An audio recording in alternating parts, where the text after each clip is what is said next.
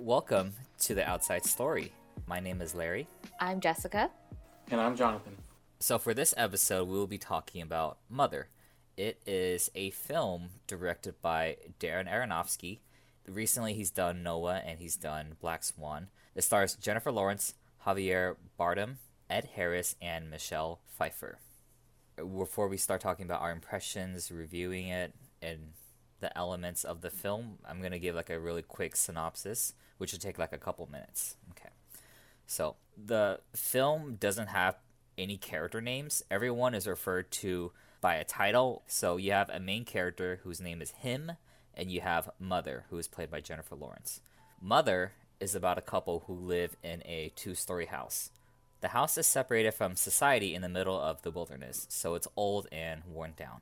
Him is a famous poet, but hasn't written anything in years, while the mother is repairing floors and repainting the walls, taking care of the house and tending to the chores. So one evening, a man shows up to the house, thinking it was a place to stay for the night. Him welcomes the man in. Mother is uncomfortable allowing a stranger in, but complies. The man realizes this and decides to leave, but him insists on staying over.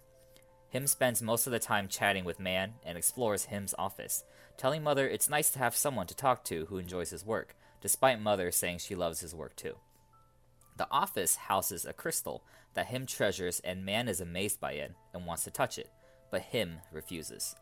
Then Man has a violent coughing fit that Him tends to. The next day, another knock is heard. Mother answers it to find Man's wife, Women, at the front. Him welcomes her into the house as well. Him and Man go for a hike while Mother is left alone with the woman. She bothers Mother with questions about whether or not she and Him want children, as well as Woman's curiosity in going up to Him's office, but Mother says nobody can go in without his permission. Upon their return, Man has another coughing fit. Him explains to Mother that Man is dying, and he and his wife are big fans of him, so they wanted to meet him before it was too late. Man and Woman enter Him's office and accidentally shatter the crystal object. Him is devastated, ordering them out of the office. He holds the broken pieces in his hands, gripping them until he bleeds. Mother orders Man and Woman to leave, but they instead go into another room to get intimate. After a while, Man and Woman still have not left until Him and Mother both agree that they must leave. As Man and Woman are getting ready to head out, their sons arrive, bickering over the state of their dad's will. Oldest son is angry at getting less than his brother. The confrontation turns violent as oldest son attacks his brother before Him separates them. They run into the bedroom where oldest son bludgeons his brother over the head, causing his skull to crack open and bleed. Him picks up younger brother and carries him to the hospital, with Man and Woman following. Mother cleans up the blood on the floor, but one stain in the floor won't come out. She presses against it and it starts leaking blood into the basement. Mother goes downstairs and sees blood leaking into a light bulb until it shatters. The sprayed blood forms around the wall. Mother breaks through and sees a furnace oil tank. Oldest son appears from behind her, having been hiding. He simply takes something of his and leaves the house without a word. When the others return, Him tells Mother that younger brother is dead. A wake is held for him in the house, with other strangers arriving to pay their respects. Mother becomes increasingly agitated with the behavior of the guests. She argues with Him over their stay until they become intimate. In the morning, Mother tells Him that she feels she is pregnant. Him is inspired to start writing again. He completes his work and sends it out, getting the attention of the Herald. Sometime later, Mother is nearing the end of her pregnancy, as she cooks dinner to celebrate Him's written works. Fans of Him start showing up at the house.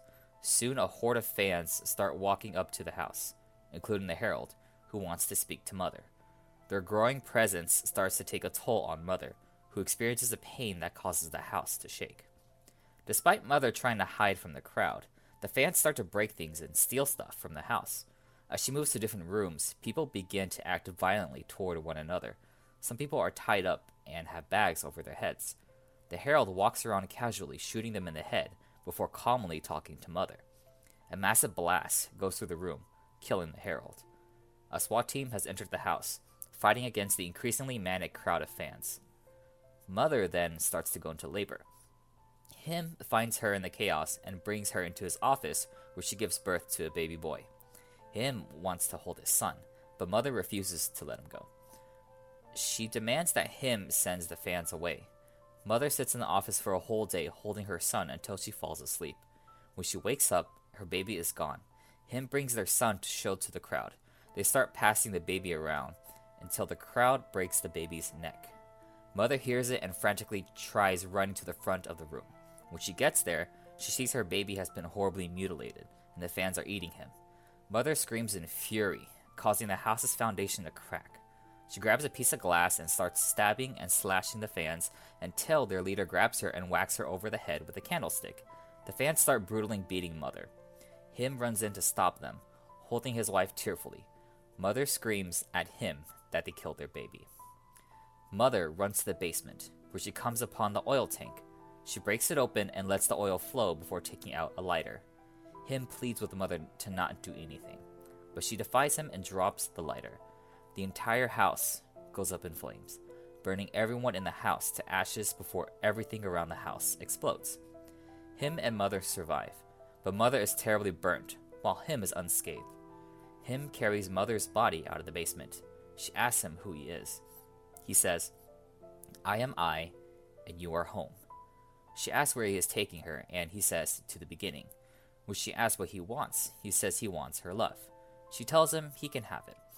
He digs his hands into her chest and pulls out her heart, causing her body to crumble to the burnt ash. Him crushes the heart in his hands, and pieces fall away, revealing a crystal object like the one he had before. He places it in the same spot in the remains of his office, while chuckling to himself. The house once again turns from destroyed to brand new. A young woman then forms in the bed, calling out for her husband. Jessica, if you want to start us off. Yeah. Your first impression of this film, or if you've heard of it, beforehand. Are you sure you want my first impressions?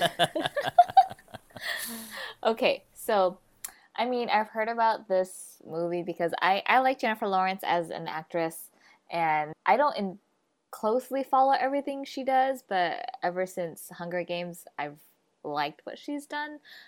I can't remember what other things I have seen her in. I saw her in Silver Linings Playbook. I think that's what it's called. Yeah, I've seen that, and I really liked her. And she's also in the X-Men series too, First Class. Oh yeah, I forgot about that. See, yeah, I liked her in there too, and I liked her in Hunger Games and Silver Linings Playbook. And then when this one came out, I was like, oh, this will be interesting. But it didn't really grab my attention as to like a film that I would pay to go watch. Yeah. I was just like, oh, like if I want to see it, like I'll watch it whenever it comes out. So when you suggested this, I was like, okay, this will be interesting to watch. And then Jason was like, don't watch it. Like I saw all these things and read all these things. I was like, oh my gosh. So I kind of had this notion of almost like not liking it already. Bias. Yeah, like a bias of Yeah, not liking it. And then when I watched it, when I first watched it, well, I only watched it once. I was like, I don't know if I want to watch it again after the first time watching it. But yeah, so I watched it, and I didn't really know like the premise of the film. I kind of went in blind. I kind of knew the gist of it, like this couple lives out in the middle of nowhere or something, and people unexpectedly show up. That's the gist I got of the movie before even watching it. So going in, I was pretty blind. I didn't know what was going to happen. Mm-hmm. And it kind of just jumps you right into whatever is going on. You're not sure what's going on. And then I feel like chaos just kind of like ensues like the whole movie. Mm-hmm. But overall, my first impressions, I did not like it. Okay. Just because I felt like it was very chaotic.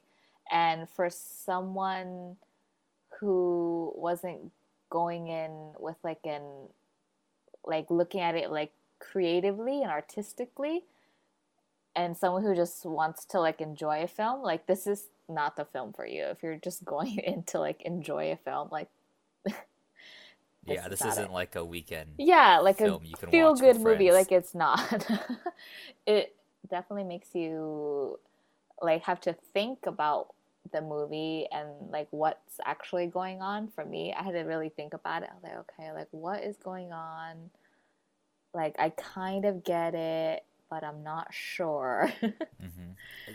Would it have been better if I told you ahead of time it was this kind of film? You know what I mean? Yes, Okay. I think so. Okay, Yeah. because Because I honestly, I didn't know what kind of film it was. oh, okay. Yeah, like, or what kind of genre it was. Yeah. Um, because if I feel like if I went in with, okay, at least I know the genre, then I would have been like, okay, like, I think I kind of know what to look for. Yeah. Yeah, yeah, but those were my first impressions. I did not like it. Yeah, I think well, for me at least, like the reason why I brought this film or why I recommended this film was because we're just kind of all the films we've reviewed so far, they kind of have this I have this scale called a weirdness scale for films. So you have like a scale from 1 through 10. 1 is like something that's really easy to understand. You got like Transformers, romantic comedies, and then 10 is like you have no idea like what the heck, this is really weird, I have to really think about it. And that's something like Midsummer or anything Ari Aster basically. So the thing is, like we've talked about like Jordan Peele's works before, and we've talked about that kind of artistic feel to it, and even Burning has a little more creative artistic flair to it too. So I would place like Burning at like 7, and maybe Jordan Peele's works are a little bit more like a 6, a 5, where it's like you can kind of make sense of it, but it's still very creative. And then this film is like a 9. It's really freaking weird. And I remember I recommend this film because I actually I love this film.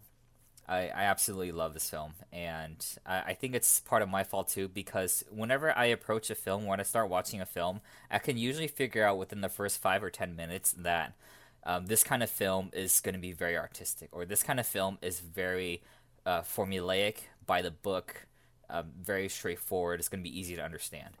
And I watched this film with a friend who wanted to watch it but didn't really know who to watch it with. So I was like, yeah, I'll watch it with you because I'm usually open to any kind of film. And she mentioned Darren Aronofsky. I'm like, okay, I don't know who that is. And then she's like, Black Swan. I'm like, okay, I know who he is now. And knowing Black Swan and knowing how Darren Aronofsky kind of approaches his filmmaking, I went in knowing that, and so I sat through it and watched the film with my friend and absolutely loved it.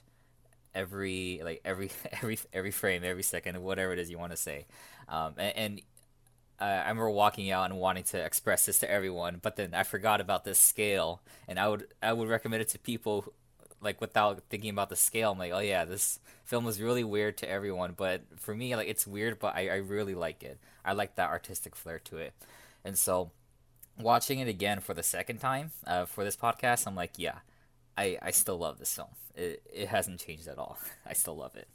I really like this film. It made me think a lot. I watched this film with my friend Miguel, and so some of the stuff that I'll talk about today during this podcast kind of comes out of that discussion, and some of the ideas will also be Miguel's ideas, but then I'll let you know. I'll give him credit. Yeah, so I agree with Jess that it is definitely not, or with the both of you, that it's definitely not a film that I would categorize as brain candy, like movies like Avengers and, what you guys were saying, Transformers, stuff like that. That's like brain candy movies where you just kind of like sit and you just don't have to think too much about it. But Mother is a film for me that kept me thinking for days after watching it. And it kind of gave me the creeps a little bit too. Yeah. Because I live by myself right now. Or actually, I have a roommate who just moved in a couple days ago. So during the time that I watched this film, I was living by myself. And so I just kept having these like thoughts that like people would keep trying to come in, like they would, like I would wake up in the middle of the night. Show up at your door. They would like knock on my door and be like, "Hey, can I come in and sleep here?" It's like, no, you can't. And so I kept having those thoughts. But overall, I think it's very artistic and well done film. I don't know if I agree with some of its criticisms, but I do think that it is very well written. It is very well acted, and the way in which the cinematography and the directing and everything just kind of comes together, I think is beautiful. And it's a really good film that I think people who, want to create film should definitely study and take a look at. Okay, cool. Jonathan, do you remember we actually saw a trailer for this?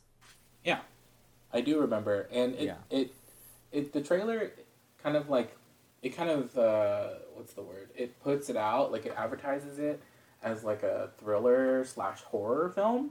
Yeah. And so that's what I thought it was going to be. And so when I first saw it, I was like, oh, that looks interesting. Jennifer Lawrence in a horror film. But then it had come out, and then I had a lot of friends who had watched it and said, like, it's not what you think it is, and it's definitely not for everybody. And so I was kind of like, oh, that's kind of weird. So I just decided not to see it. But I did have a lot of seminarian friends who saw the film and, like, recommended it as, like, a film that, like, Christians should watch and Christians should see. So, yeah. And also, like, it reminded me a lot of the movie called The Fountain. I don't know if you guys had heard of that. It's with Hugh Jackman, and it's about him like struggling through with this idea of mortality as he tries to save his wife. And so yeah, it kind of has the same sort of vibe, very artsy, very like what in the world's going on right now? I have no idea. Why is this happening? Yeah, a lot of that stuff. Just reminded me a lot of that movie. Did Darren Aronofsky do that one too? Oh, yeah, he did. Because I was like, I was just looking him up, and I was like, I thought that came up, and yeah. Yeah, but yes, I guess he did do The Fountain. But it reminded me a lot of that film. I think you would like The Fountain, Larry. Okay, yeah, I probably would. I mean, I've liked his work so far, but so. Yeah, I really want to see Black Swan. I haven't seen it. Ever since I feel like Black Swan came out when I was still kind of like young, like I was. I don't know, like in... It came out in 2010. Yeah, 2010. Yeah, so like I guess I was in early college, and yeah, that kind of just freaked me out a little bit. So I decided that I wasn't going to watch it. Okay. Yeah. I watched it. I just don't remember it that well. I just remember it being a little weird too. Mm-hmm. But I didn't know that Darren Aronofsky directed it or produced it or whatever. That's pretty much like his signature kind of style. Okay, so I had a question for you two. When did you guys start to realize that it was an allegory? Because the thing is, like, when I first watched the film, I had no idea what I was getting myself into either. Like, I remember watching the trailer with Jonathan. We went to go watch it around the same time, and then when I watched this film, I didn't know what to expect, and so I was just curious when you two realized that it was trying to say something a little bit, or trying to make some kind of allusions to biblical stories. Honestly, I didn't know that until after watching it and looking it up. Because really? I mean, I knew that it obviously had to do with something deeper, because I feel like this film was like very artistic and very like creative. So I knew there had to be something deeper. But yeah, I didn't make the realizations or connections until I read and like I heard what other people had to say about it. And then for me it clicked. And I was like, oh, okay, like that makes so much more sense now after the movie. I feel like for me that's what happens. Like I'm not sure what is going on in a movie until after I read about it. I'm like, oh, okay, that makes sense. Like, things just start to click. So yeah. I think for me, I went in knowing that it was going to be an allegory, and I knew it was going to be a Christian allegory. I just didn't know which story it was going to reflect on or retell. But then it really clicked for me when the two sons came, and then it was clear when the older son killed the younger one that it was the story of Cain and Abel. And so I was like, oh, okay, so we're dealing with kind of like Old Testament sort of like beginning of the world, sort of allegory. And so that's basically when I figured out, and then when I started to think, and I knew that the earth was going to be, or one of the characters or one of the things in the house was going to represent the earth, and so I was kind of looking out for that throughout the whole film as well. So yeah, I mean, I kind of went in knowing, but that's just because people told me that it was an allegory. Yeah. For like Christian stories and stuff, and so yeah, I kind of knew. I guess that's cheating a little bit, but yeah. Yeah, for me, it clicked when man and woman broke the glass because they were told constantly not to go there, but they went up there anyway, and then they broke it, and then she went and said, "Oh, but we said we're sorry," and it got me thinking, like, oh, okay, so we're gonna move on to the actors and their performance. So, like I said, Jennifer Lawrence plays the mother, which is the main lead, the main character, and she's supported by Javier Bardem, who plays him, and also by Ed Harris, who plays man, and Michelle Pfeiffer, who plays woman. So I'm curious about your guys' take on the actors' performances. For Jennifer Lawrence, like I said earlier, I didn't know what to expect coming into this movie, and I feel like Jennifer Lawrence really surprised me with her acting, or just her role as her role in her character. I wasn't expecting that type of character coming out from her. I don't know, because her character is really like calm, and I don't want to say laid back, but then I don't want to say naive either. But at times I feel like she was like naive and it's like passive, right? Yeah, like passive, and yeah, she just like wasn't standing up for herself in certain things, and so I wasn't expecting her character to be like that. And also, like, another thing that might have turned me off that I didn't want to watch this film was because at the time she was dating the director. Yeah, that's right. So I was like, like that was, for me, that was like a big turn off for some reason. I think they dated because of this film. Yeah, I think so too. So that was like a big turn off for me. That was a reason why I didn't want to watch it, because I knew that like they were dating at the same time as filming this movie. Yeah. But I think she did a really good job. I think Javier Bardem, I haven't seen him. I don't think I've seen him in anything else.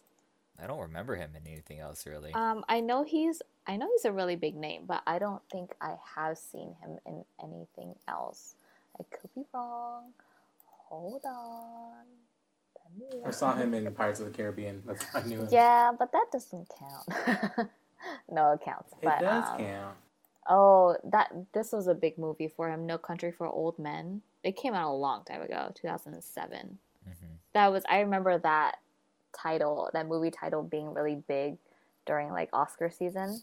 But yeah, I don't think I've ever seen him in anything else. I think he did a really good job too as a supporting role.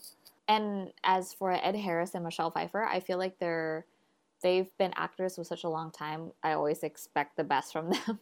Yeah. And they always do really well in what they do. So yeah, that's all I have to say. All right. Yeah, I really liked Jennifer Lawrence here in this film. I think it's one of her best performances because I've always seen her in like Hunger Games or X-Men. She has a more, I guess you can say, a more declared role, so it's easy what to expect from her, from that kind of character. But for this film, I think the moment that made me realize that, like, man, she's a really good actress was when she witnessed the two brothers fighting, and when the oldest son killed the younger one, and she was just like completely terrified. And the oldest son goes up to her and says, I didn't mean to do it. I didn't mean to do it. It just happened that way. And she's like, you can just see the absolute terror in her eyes, and she's just so like frightened, scared for her life. And then you see him just walk out of the house with the family. I'm like, what the F are you doing? Like, don't you see your wife like being terrified? Don't you see this? What's going on? Like, are you crazy? Like, you just gonna leave like that? Yeah, so that moment made me realize, like, yeah, like she's really good. And Michelle Pfeiffer too.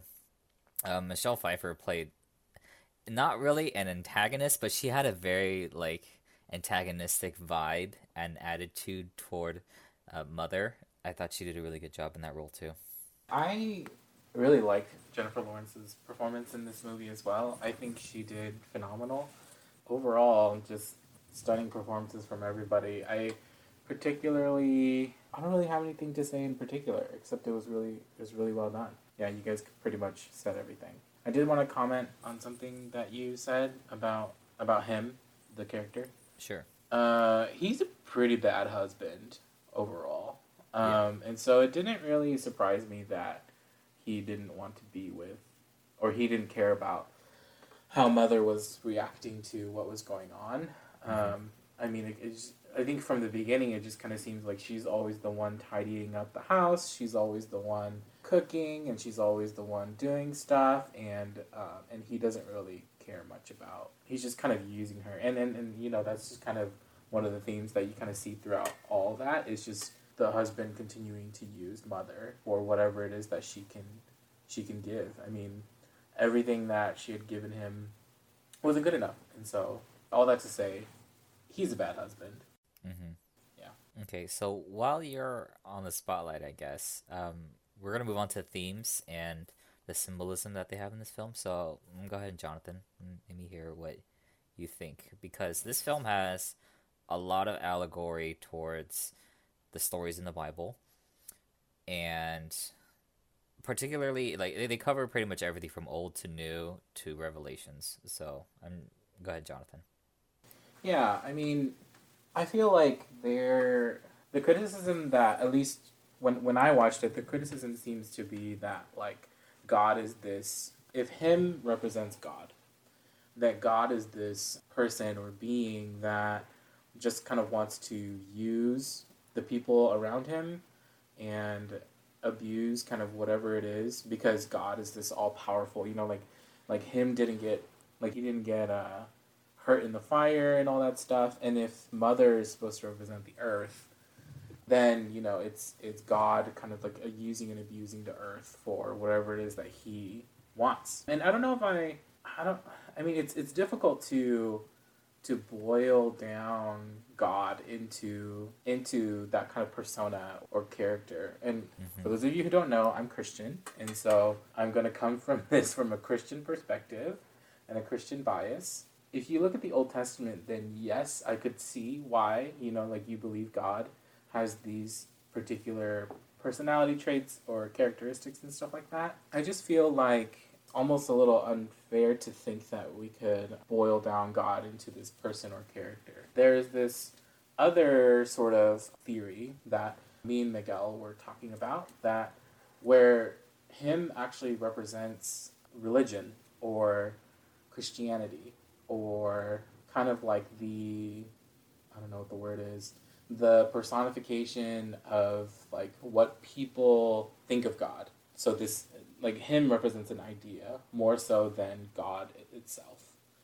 And I think I like that idea a little bit better, because if you see throughout kind of all the film, like the people who come, the fans and stuff like that, like they're all worshiping him. And I feel like that's a pretty good criticism, that, you know, people who tend to be in religion or any sort of organized religion or follow a particular faith can sometimes blindly follow people to the point where they start to get abused by the people in power. And so him could represent, in a sense, just the people in power, or the idea of organized religion in general. And that we sometimes fall back into this, oh yeah, we're going to blindly follow whatever it is that this tradition or this person in charge is going to tell us because we love him, you know, or we love her and we love it. For me, that's a more logical coming to, just because I'm a Christian, like I said, and so it's difficult for me to put this idea of God into a box, because I don't think that we could do that. Sorry, I wanted to comment on what you were just saying, how you think your theory of him representing more of like religion or organization or you know, something like that. But I also think it could represent almost anything in general. It could be a celebrity. It could be like, honestly, anything that you could put on a pedestal and you can like obsess over and fantasize over. I feel like him could be that too. Does that make sense? Yeah, that makes sense. Yeah, no, that's all I had to say. Yeah, you know, there's just this idea of like, you know, something kind of controlling you or your life or stuff like that. And the fact that, you know, like if him were to represent organized religion and or Christianity, then the idea that like Christians would continue to abuse the earth and continue to not think about like the ways that, you know, like our choices impact the earth and the world around us is detrimental, I think, to future generations, to like our children's children, and it's not being good stewards of the earth that God has left us in charge of, you know. If you look in the Bible and you look at what God says to Adam, it's clear that Adam is not just an abuser of the earth that he is given, but, you know, like if you're a king or someone in power and you give somebody like the keys to your house, you don't expect them to like trash your house and destroy it and use it. Like, you know, if we were to use this analogy in Mother, like you expect them to care for it, to love it, to treat it as their own. And I think, you know, Christians get this idea that like because God has given us dominion over the earth, that dominion means we can do whatever it is that we want. And I don't think that that's true. If a king were to have dominion over his territory, over his land, that doesn't mean he abuses his people and his subjects. That means that he loves them and cares for them and makes sure that they are thriving in what it is they do, that they do. That says a lot to how we, Christian or not, should care for the earth and the time that we are here. In general, there are some also like question marks, like things that I'm just kind of like, okay, I don't understand what that means or what that's supposed to say. And there are some mysteries and unanswered questions, which kind of warrant for a second viewing. But other than, like, I don't want to dig too deep into mysteries or questions or anything like that. Yeah. And so I'm not going to dig too deep into that. But there is one more sort of theory that Miguel and I discussed I thought was really interesting, was the idea of the poetry piece that he was working on, that like he had gone into his room, wrote it, and then like it became something, and like everybody kind of like wanted to get their hands on it, and then when she had read it, then they had sex, and then the baby happened, right? And so like it was almost hold on. No, I thought he was inspired to write because she was pregnant. Right. Okay, So okay. yeah, I knew I got the order of events wrong there, but it's this idea that like, you know, the poetry piece was in tandem with like having the child, is what I'm trying to get at. Okay. Yeah, so the poetry piece and the child kind of came at the same time, and so there's this idea of like the written word, right, which is the poetry piece itself, is the written word that kind of like came out. And people they obsess over this written word, and they think that it's beautiful and that it's great, and then they don't really pay attention to like the person who's actually carrying like the living word, right? Which is the child. The child is what had inspired the written word, but the living word that's still alive within Jennifer Lawrence's character, like nobody really cared about it until it was born, and then when it was born, there was no care taken for it. You know what I mean? Right. And even like the living word in and of itself was something that was taken and abused. And so I really like that idea of, you know, like the written word, people obsessing over that and saying like, oh, this is so important, and we worship it and it's great, and then we don't care for the living word, and then the living word comes, and then we just kind of take it and abuse it and use it kind of for our own gain, you know? I thought that was a really cool and interesting theory that Miguel and I talked about. The rest of the stuff that I have in my brain is just like questions and mysteries and stuff like that Yeah. For me, I haven't really thought through and solved or anything. So they're just kind of questions. I mean, I can ask some of those questions, and maybe if you guys have thoughts, maybe you can talk about them. But one of the things I was trying to think about is like, what does the house represent? It could be mother and the house kind of represent the same thing. But then another theory that Miguel and I talked about is that the house represents the earth, and mother is actually not representative of the earth, but is actually representative of this idea of love or the spirit, like the idea of this Holy Spirit who kind of goes through, takes care of the earth, takes care of what it is that Christianity needs, takes care of this, gives birth to Jesus or the living word, you know? And so Yeah. she's representative of the spirit who kind of like weaves in and out, and because as the camera follows her, like it's almost as if she's dancing through the house, and kind of blowing through the house constantly. So like, what if Mother represented not the earth, but the idea of the spirit, this existence or being that continues to pull together and is the heart of existence itself. Is this idea of life and Christianity and or God, if you want to believe that him is God, would take and abuse this idea and just kind of use it for their own gain. I like that theory also. I feel like it's a little bit more full. If you want to think about the Trinity and stuff like that too, then again, I haven't really thought through like what that would look like. Yeah, I think the Trinity for this film, I think, is a little bit of a stretch. It's a little difficult, I think, to piece together because, in a way, like the Son is only there for so long. You know what I mean? So Right. because in New Testament he makes more of a bigger impact. So in this Right. one he just kind of like I mean, disappears. but if you think about it, like Jesus' ministry, yes, he was on the earth for what, 33 years? But he Right. didn't. And in the Yeah. span of the whole timeline, but it's very small. yeah, but his ministry didn't start till he was 30. So really, if you think about just 3 years, that's really short. That's true. So it could be like, the short period of time that, the baby was born, it could be representing that, That's like true. Jesus. And like Yeah. Right. I was reading other things and people were saying like, how the whole when the baby died, like, and then all those people like just tearing apart this might little get a little gory. If you don't want to hear it, you can mute this.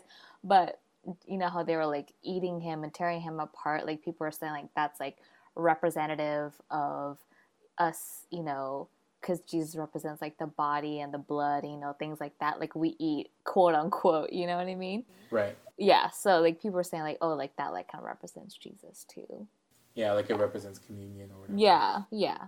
Yeah, it's a very, I guess, gory depiction of communion. Yeah.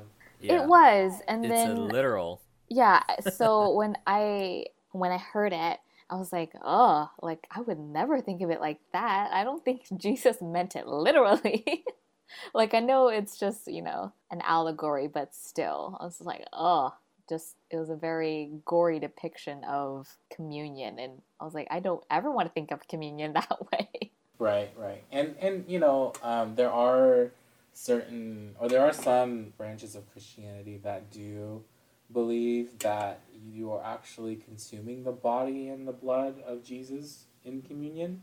And so I don't think they see it that way either, but it is just, I think it was just kind of done for a shock factor and also to kind of get that point across that like we tend to just, take and abuse and not think about the repercussions, or even like we don't even think about what it looks like to other people. We're just kind of like doing what it is that we want. So yeah, other theories and stuff, I don't know. I think that's all I really have to say about the symbolism and story, and there's questions that I have, but okay, here's a question that you guys can think about. Sure. Larry, you said in the synopsis that the older brother came back to the house and took something of his and then left without saying anything to Mother. Actually, he did. I remember Yeah. he did. Yeah. I don't know. I was reading the synopsis. I was like, I don't think that happened. So Yeah. it's my bad for not editing it properly. But No, yeah, it's okay. he said Yeah. something. I just want to say, like, that was very confusing to me when he had come back. The older brother had come back to the house, and Mother was trying to lock up the house and trying to make sure that nobody could get in. But when she went back up into the first floor of the house, and Yeah. she realized that the older brother had come back, grabbed his possession, whatever it is that he was looking for, and saw her. Was it a will or something? I don't know what. Because I know they were fighting about that, but yeah, I can't remember what he grabbed either. Yeah, I don't remember what he grabbed. But the point His is, inheritance. yeah, the point is he turned to look at Mother, and he said something along the lines of, like, they left you, so you know what it's like to truly be alone, And Yeah. I thought that was kind of a weird, like, huh? What is that supposed to mean? Like, question mark. Yeah, so it's just there's moments like that throughout the film that I'm just like, I don't know what that's actually supposed to mean or what that symbolizes. It sounds like he's implying that he's been forsaken or he's been abandoned because he did something. Oh, like by his father, not by him, but like his father. Because it's almost as if they didn't really care enough about him, even though he was their very first child, their very first son. I guess he made that remark to kind of make that point. I don't really know what Darren Aronofsky is trying to say with that, but I think that's what he's implying. It's like the sense of loneliness. You know what it's like. In a way, in the biblical perspective, in the actual story, maybe Cain felt that way, where he was abandoned and forsaken. That's what I think. Yeah, that's possible. Yeah. Thank you for entertaining the question. Yeah, it's all speculation and theory. That's the great thing about any kind of art. Any kind of art. Anyone, everyone has their own way of looking at it, and they can just kind of bring in their own perspective and such. But I did want to touch upon a little bit on the house. When I first saw this film, I was trying to figure out what the heck the house was, and it actually didn't click until my second time watching it. And it really, I think the house really does represent Earth, and it's alive because when she touches the walls, she feels the heart beating. So she feels like, she's part of the house because she's cared for it for so long. She's maintained it and nurtured it and cared for it and, made sure it was at its state where it is now. In a way, the house is like a child to her at that point, Later down the line, when she goes down to the oil, right, to the core of the earth, I guess you can say, and she, like, blows it up, it explodes the whole house. So it's kind of like how people or scientists have this theory that the earth is eventually... No, that's the star. I'm confusing my theories now. But essentially, like, the Earth is gonna die. It's gonna eventually die. And whether or not we're the ones who do it or Mother Nature does it. Remember when 2012 people thought it was gonna be the end of the world, like that kind of stuff, natural disaster stuff happening. So in a way, that's when the house exploding happens. That's when that occurs. And you even see the heart appear in an earlier segment too in the film when she goes to take her medicine. It's like this yellow medicine thing that she drinks, and I don't remember if she dumps it at that time, but she takes it. But then there's like this thing in the toilet. I'm like, what the heck is that? It's the heart. It is actually the heart of the house. So my second time viewing it, I realized it was the heart of the house. And yeah, I actually, it was when she found the heart in the toilet when she was cleaning up after man, because man and woman were doing something, and then she was trying to clean their rooms. That's when she found the picture of her husband in the luggage. Oh yeah. Okay. And I thought I actually thought that heart didn't belong to the house, but it actually belonged to like man or something, because man was like vomiting into that toilet like the night before. Yeah. Oh, that's true. Okay. No, that makes a lot of sense now. Now that you bring it up. Dang. Okay. I didn't think of that. No, that makes sense. And then all this yellow stuff, this color that Darren Aronofsky uses in this film, supposedly, like, because she not only drinks yellow medicine, but she paints the walls yellow too. A lot of people alluded to this Victorian novel that came out in the late 1800s called The Yellow Wallpaper, and it's about a wife who has a controlling husband. But some people also say that yellow represents like the sun, the sunshine, and she has to keep taking it every day or something to calm herself. So there's a bunch of different theories and interpretations on that. And I just joked that it was turmeric. Oh, turmeric water? Yeah, like the spice turmeric. Yeah. Actually, people were trying to theorize that too. Yeah, it looks like turmeric. Yeah. And so another thing I noticed with the film, I guess the biggest obvious one was when everyone was in the house. So let's say the house is Earth. And then what sends everyone out of the house is water, because someone sits on the sink and breaks the pipes, right? The water pipes. So it's like the flood. That sends everyone out of the house. I don't think you see man and woman. So that's the last scene I think they're in. When it comes to being very creative, it can be very self-indulging and very self-obsessive. And one of the theories that people say that, oh yeah, it's to show how selfish creativity can be. And I've been like a victim of this. I've been a victim of this, and I think a lot of creators have been a victim of this as well. You just become so dangerously self-indulgent with what it is you're working on. and you just want everyone to praise it. You show it and share it to everyone. Everyone loves it, and you're just so proud of the thing that you created. Yeah, I think we've all been there. I guess with this film, it just goes on to a whole nother level where he just completely neglects his own wife. Miguel and I theorized, we were talking about maybe this idea that the movie's saying that there's nothing that's ever really original.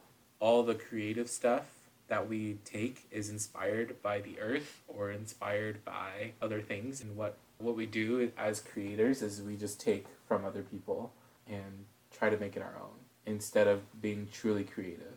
Like there's no such thing as actual creativity, or there's no such thing as like actually creating something new. It goes back to the saying, like nothing, there's nothing new under the sun, or something like that. Because he needed inspiration, right? And he got the inspiration from others. So, okay, that makes sense.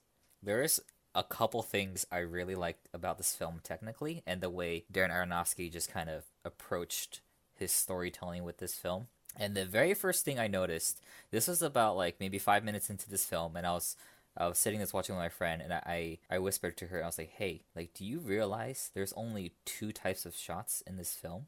The camera's only ever facing Jennifer Lawrence, or the camera is behind Jennifer Lawrence, and we see what she sees. If it's not behind her, then it's like a first-person shot of what she's kind of looking at. And this became more apparent when she was watching Michelle Pfeiffer walk across the different halls. Why are we only seeing it from her perspective? Or like, why isn't it just changing angles and such? And I really liked this because it kind of goes and shows that kind of story we're watching is only from the mother's perspective. And that's all we see. And because of that's what we see, everything else that kind of just shows up makes no sense. What's with all these guests just showing up randomly in the house? What's with all of these people just doing whatever the hell they want, just stealing, killing each other, doing all this crazy stuff? Like, so we're just as confused as her as this chaos continues to build up. But in a more traditional film sense, I guess we would probably get a little more of like him's perspective or a little bit of the other characters, but we only see it from mother's perspective. So in book terms, it would be like a limited third-person point of view. Also, there actually is no music in this film. They actually had a composer for this film, but they let him go when they decided not to make any music for the film. So there's only one kind of song which plays at the end credits. When Man and Woman broke the glass, and then him orders all of them out, like the loudest thing, this is the loudest thing you ever hear in the film, is when him tells him quiet and then leave. But it's so hard to not ignore it because it's so important. And it just kind of goes to show you the kind of power with God's voice, his anger, his rage. Like, you don't want to mess with that kind of thing. So yeah, those were a couple of the things I noticed a lot in this film. To be honest, this film was really hard for me to just like even pay attention to, because like from what you're saying, and when I was reading about it, it is really from Jennifer Lawrence's character's point of view.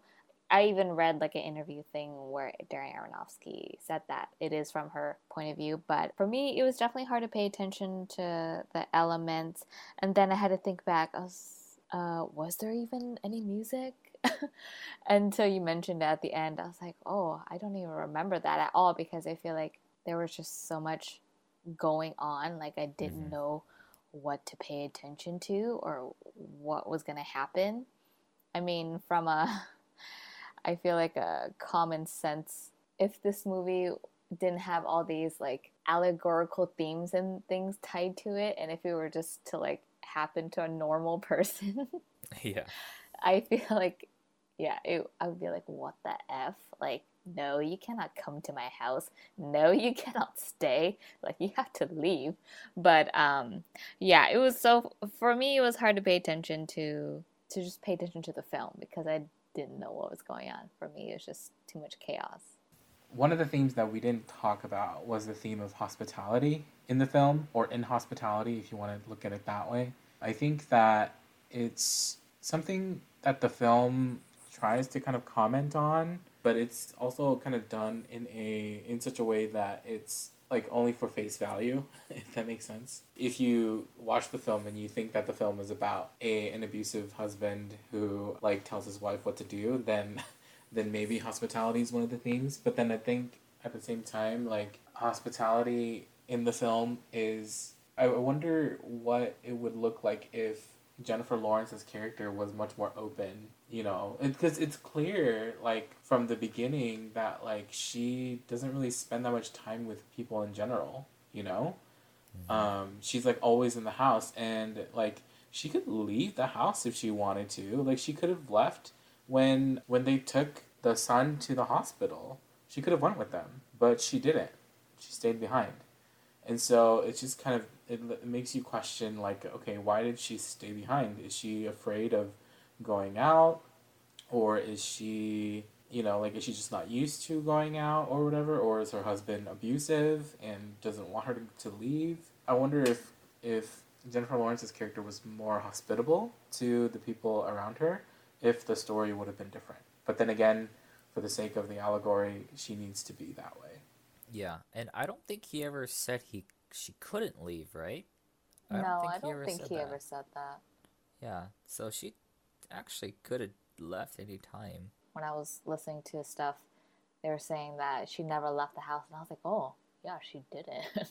Now that you mentioned like the hospitality thing, it almost reminds me of how we are today almost. Like not wanting to let people in, or not wanting to be like hospitable, just to even like our neighbors or like the people around us, because we don't know what their intentions are.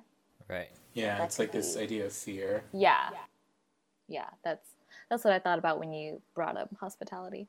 Going back to the question about film elements and stuff like that, I think overall it was done really well. There was definitely a lot of intense scenes, and like the visual effects were done very well in those moments. Yeah, I'm not going to describe any of those scenes, but I felt that the visual effects were very good. I felt like the cinematography was well done. Yeah, like it kept circling around Jennifer Lawrence for some scenes. So we would see her, like the camera would be facing her, and it would swing or rotate around her, so we can kind of see what she's looking at, because she would have this face of like fear or terror, or like what the heck is going on. Yeah, those are really good shots. Yeah, so that's pretty much it for the review. I'm curious, like your overall final thoughts. You guys know how I feel about this already. Yeah. But after reading through theories and explanations of the movie, for me, I think, oh, okay, I can understand it a little bit better, and I can appreciate it a little bit more after the fact. It almost makes me want to go back and rewatch it now. Almost. Okay, almost. Yeah, I feel like reading the theories really helped me break down everything, because beforehand I was just super confused and I didn't know what I was getting myself into. So I definitely suggest that if people are watching this, well, I don't know, at the end of this, I'm already talking about the end of this, so they would have already known what we're talking about. But now that you know the gist of it, you can go back and watch it with a fresh eyes and a fresh perspective on it, and maybe people can find even more things that we didn't find. Yeah, overall, I feel like if you're looking for like a feel-good movie, this is not the movie for you. But if you're looking for a more artistic, creative, and a deeper type of meaning in a film, then this would be the film for you. I would give it a 7 out of 10. That's pretty high. It is pretty high. So before the theories, what were you going to give it? Like a 3. Okay. Yeah, a 3. But now, after reading explanations and stuff like that, I would give it a 7 out of 10. Overall, I like this film a lot. Definitely agree with what Jessica has to say about it being an artsy film. If you want something to think about, if you want something to chew on for the next couple days, and if you don't live by yourself, then I recommend this film. I think you should be ready if you're going to watch this film. You should be ready for the intensity of it. There are some very intense and violent scenes, so just get ready for that. I was not ready and literally turned away. I've never had to turn my face away from watching something, but had to turn away at one of the scenes. And sorry, did you say something? No, I just wanted to comment. There was a scene with Jennifer Lawrence at the end with like the crowd, and that was very intense. And I, like you, like I had to turn away. I was like, I can't watch this. Like, I don't know if I even want to hear it. So just, if you're gonna watch this, just beware. Or for me, I always go on IMDb and go to the parental guide. And sometimes the parental guide over exaggerates or make things, more dramatic than they really are. But it'll kind of give you a heads up of what you're going to watch. Yeah, that's the exact scene that I'm talking about. I had to turn away at that scene as well. Yeah, and so I really like it. If you also just be prepared for what you're going to watch is what I have to say. Overall, I would give it probably an 8.5 out of 10. I've always known Darren Aronofsky to never pull any punches, so like the first time I watched it, I was just so confused by the chaos that I didn't know how to take like a lot of things that was happening, but I do know the second time I watched it, yeah, it was very difficult to watch because I was thinking to myself like, wait, was it always this violent? Because like I said, the first time around, I just don't think about it because you're so confused in the chaos, and it kind of clouds a little bit of like kind of what you see and for your first impression, your first glance, and then upon second viewing, I'm like, man, that was really violent. Oh my god. So yeah, definitely, it's pretty gruesome compared to like most films you'd probably see. Like this is more gruesome than like a horror film you'd see, just because of the intention and the intensity behind the characters that are committing the actions. That's what makes these particular scenes so frightening. Regardless, this film is still one of my favorite films. I've added it to my list of like all-time top favorite films. I have this list of films that are not ranked because I feel like they're so good amongst themselves by their own, but then they're still like one of my favorite films, and this is one of them just because of the way it presents itself artistically, creatively, technically. I think Darren Aronofsky did a really good job. Jennifer Lawrence had an amazing performance, and everything behind this film, every frame was very intentional. And that's something I always admire when it comes to any kind of storytelling. When you want to tell a particular story, this is what you want to do. So Darren Aronofsky for sure is definitely one of like a storyteller to kind of look out for. There's a bunch of them like in this particular era of film history, filmmaking, and I think he's definitely one of them that makes the top ones for this particular era. So that's pretty much it for the film review. We're gonna move on to catching up on like our media, our films, and kind of like what we're watching and such. So, To be honest, I haven't been watching a lot because I've been watching. Your BTS stuff counts. Okay. It counts. Okay, because I was like, I haven't really been watching anything on TV. First of all, because it's summer and there aren't a lot of shows on during the summer. Right. And all of my shows come back in the fall. The only thing on right now that I'm semi-watching is The Handmaid's Tale. But I'm only like 3 episodes in, and then yesterday I checked and they're like, you have 5 episodes unwatched. And I was like, seriously? Oh my god. I have so much to catch up on. But then yesterday I tried watching an episode and I couldn't even get through it because it got really boring. Yeah. And I was like, okay, like I need action. Like I need something to like happen. I know like there needs to be build up obviously in a story, but I feel like the first 2 episodes are really intense, and then the 3rd episode was just like, like so far like into the episode, it was really boring for me, so I had to stop watching it. But yeah, I really haven't been watching anything because I've been quote unquote catching up on all like my BTS stuff. Because they have on this app, it's called V Live. It's a Korean app. Basically, celebrities or artists, they upload stuff. Like it's basically like YouTube, but for Korean people. Okay. So, but on that BTS, they have their own variety show. So I've just been catching up on that because they have like years and years worth of Oh stuff. my I'm like, goodness. oh my gosh, when am I ever gonna catch up? Because every Tuesday they release a video. I'm like, seriously? Like, when do these guys have time to rest? I'm like, I feel like they never rest because they're always filming or doing something. But I recently saw Toy Story. I won't give away any spoilers, but I really liked it.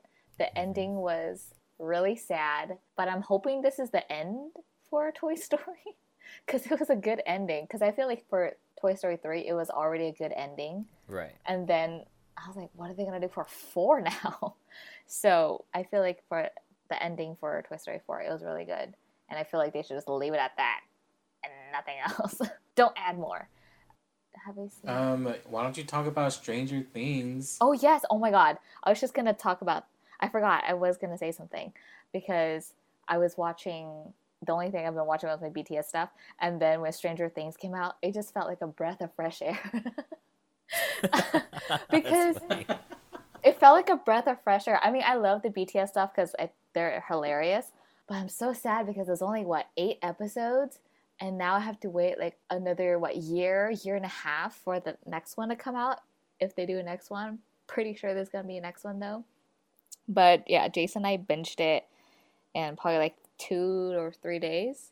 Yeah, but the Wow. Okay. ending was so good. Have you guys seen it?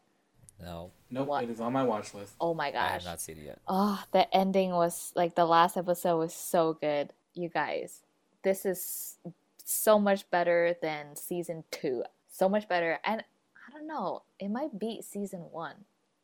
You can force us to watch Wow. it by making it the next episode. I could, huh? You could. Yeah, you could. Hmm.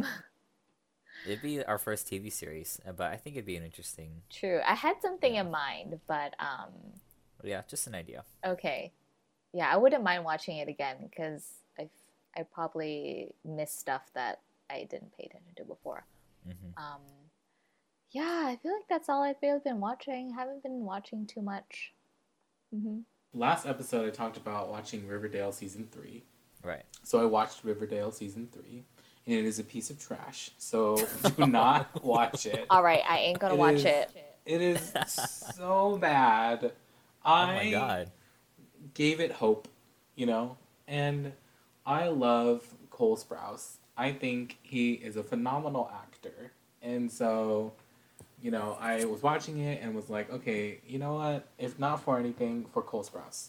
But it was just so bad. Like, the story made no sense.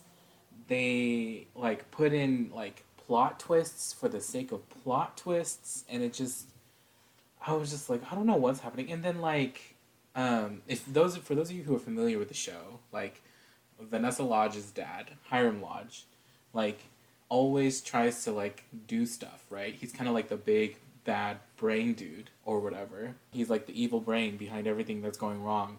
And it's so obvious that he is, and then people like confront him about it and it's like, you did this and you did this, and then he just looks them square in the face and goes, what are you talking about?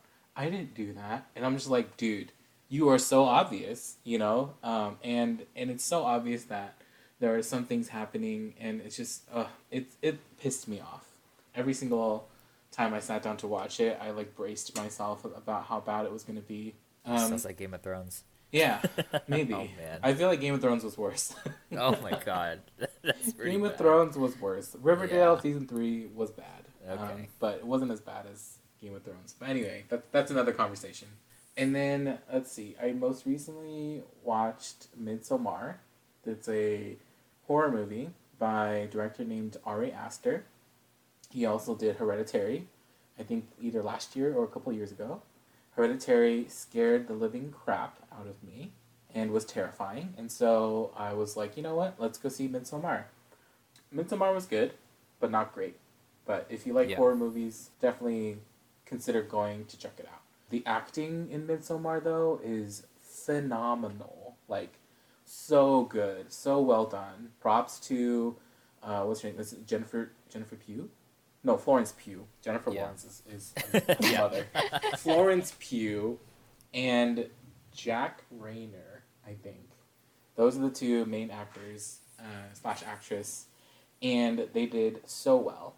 And then Black Mirror season 5, episode 1. I watched that, and I am writing a blog on it. So be on the lookout for that. Actually, by the time this episode comes out, it will probably be out. So please go and read it. Thank you. I think that's it for me. Wow. See, I love Black Mirror, but I haven't even watched the first or the newest season. I'm surprised at myself that I haven't. Yeah, that first episode, like, I'm still chewing on it. Like, Wow. I watched it a couple weeks ago, and I can't bring myself to watch the next episode until I get my thoughts down on paper. And then I feel like I could watch the next episode after that. Are there only 3 episodes, right? Yeah, there's only a few. There's not a lot. Okay. I think 5 episodes, maybe. Oh, 5? Okay. Because I know there's only a few. It wasn't a really big season. Yeah, it wasn't that big. But the season 5, episode 1 has, like, all people of color in it, which is great. Yeah. And they do an amazing, phenomenal job. Yeah. Yeah.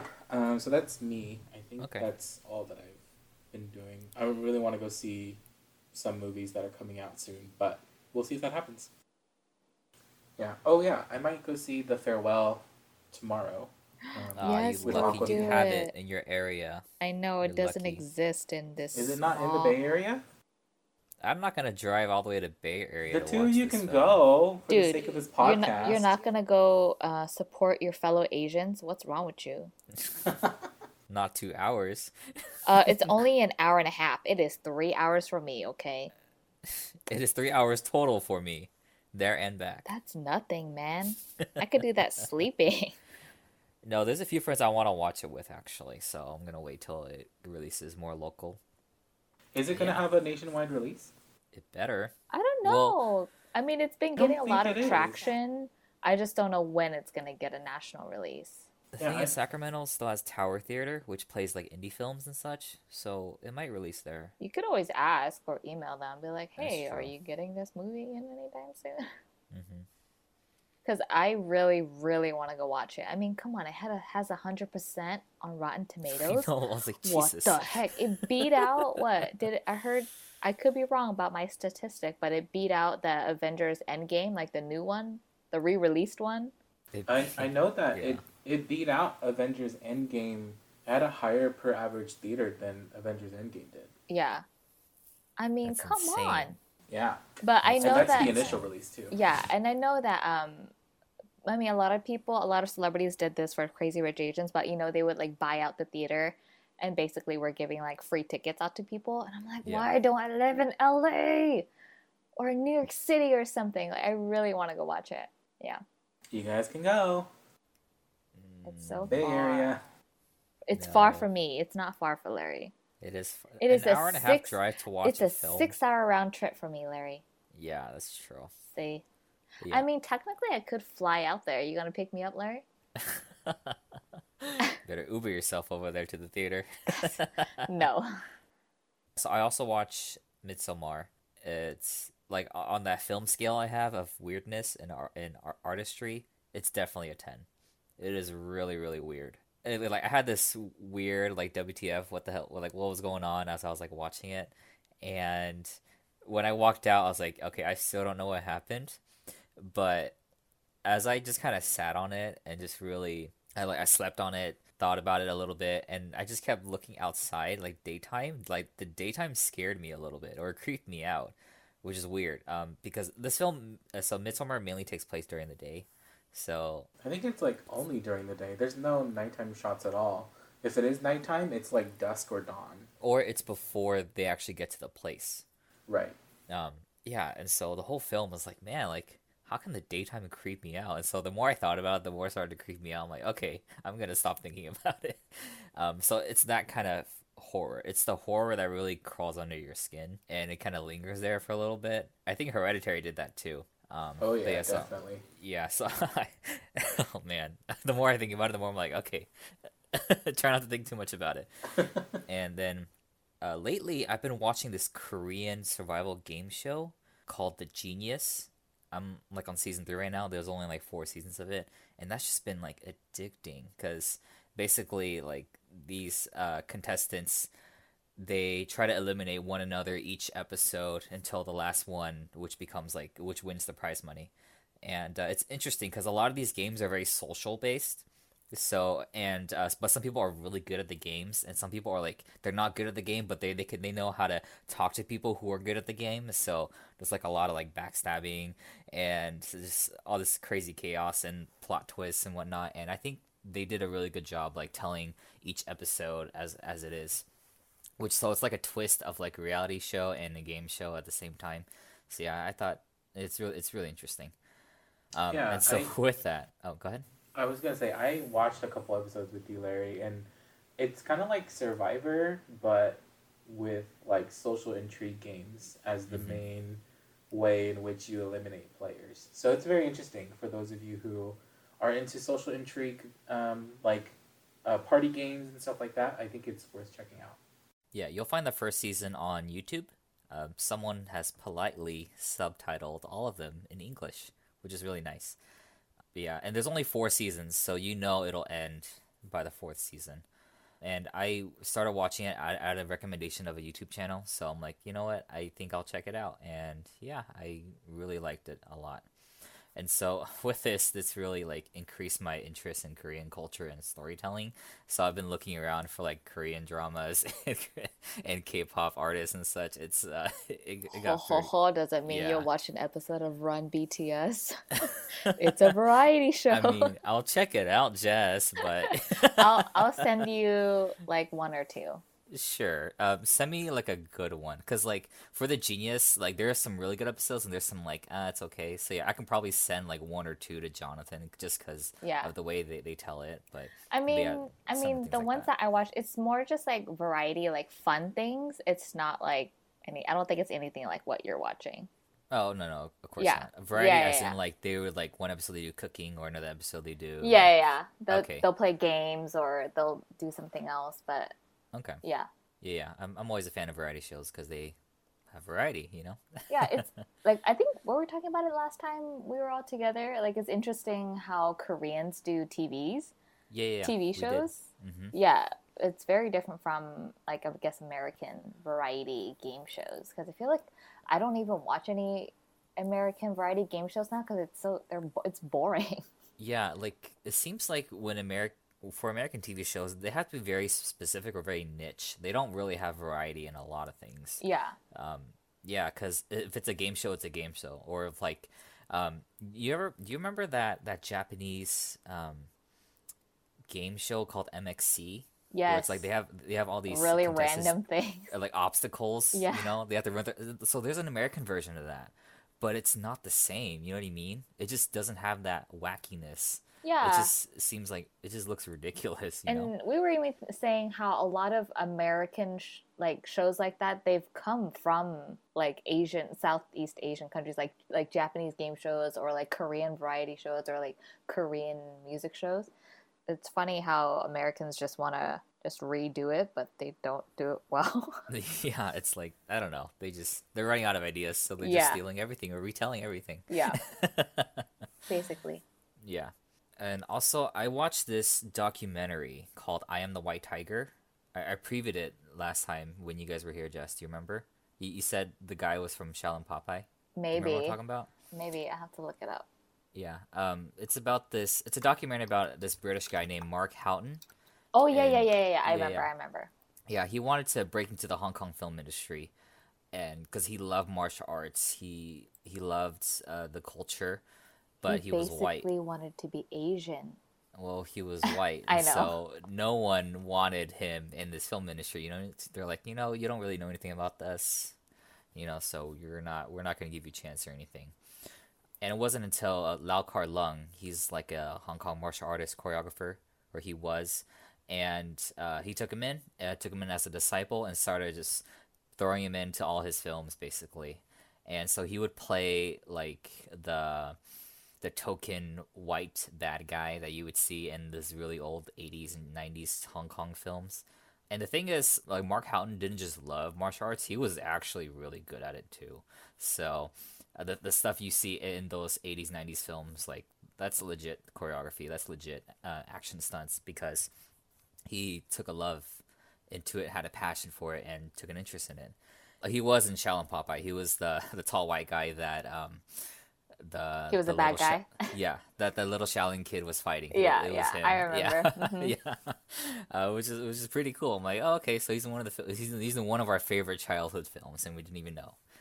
And then Mark Howden gets injured in one of his films, and he retires from martial arts. And then in 2013, he meets up with his master Lau Kar Lung. Lau Kar Lung was suffering through leukemia, and then he had a feeling he was gonna die. So he goes and tells Mark like his last dying wish for him, and then Mark goes out and fulfills it within the next 6 years. And so this was 6 years ago, and then Lau Kar Long died in 2013, like June 2013 or something. But yeah, it was really good. Very emotional, very personal to Mark's story, and very impactful because for someone like him, like it's kind of like what we're kind of going through too within our film industry. We have a love for these stories. We have a love for acting. We have a love for all these things, but no one wants to take us in. And it wasn't until finally someone gives us one chance, gives us a chance to do it, and we shine and we do good. And this is the kind of the same story, just flipped the colors. And I thought they really did a good job telling his story on that.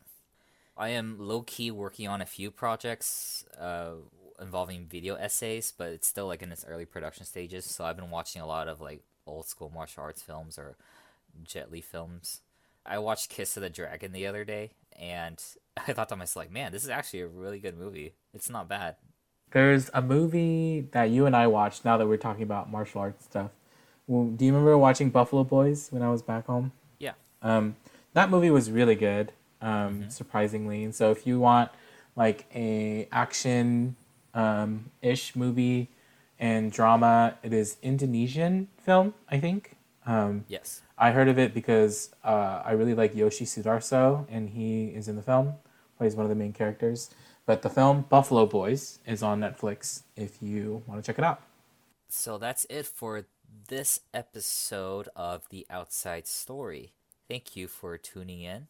And once again, I am Larry. Jess, Jessica. is she Are you gone? there? Oh, sorry. I thought I said it, but I didn't No, you unmute it. didn't. Okay. I was like, what the heck? You totally missed your cue. Sorry. I said it, but then I was like, wait, why isn't Jonathan I was going? like, did she leave? Yeah, I was like, did you just leave? Was my story too boring? Yeah, it was so boring. I was like, oh my god, when is this gonna end? I'm Jessica. Wait, why don't we start No, we're over? gonna start all over. Okay. Larry, go ahead, start. We'll start the review over again too. Oh god. Okay. All right. So, thank you for listening to The Outside Story. And oh my God, that's not how I started. Okay. All right. Let's start over. Okay. So that about wraps up. Yes. Okay. All right. So that about does it for this episode of The Outside Story. And once again, I am Larry. I'm Jessica. And I'm Jonathan. And thanks for listening.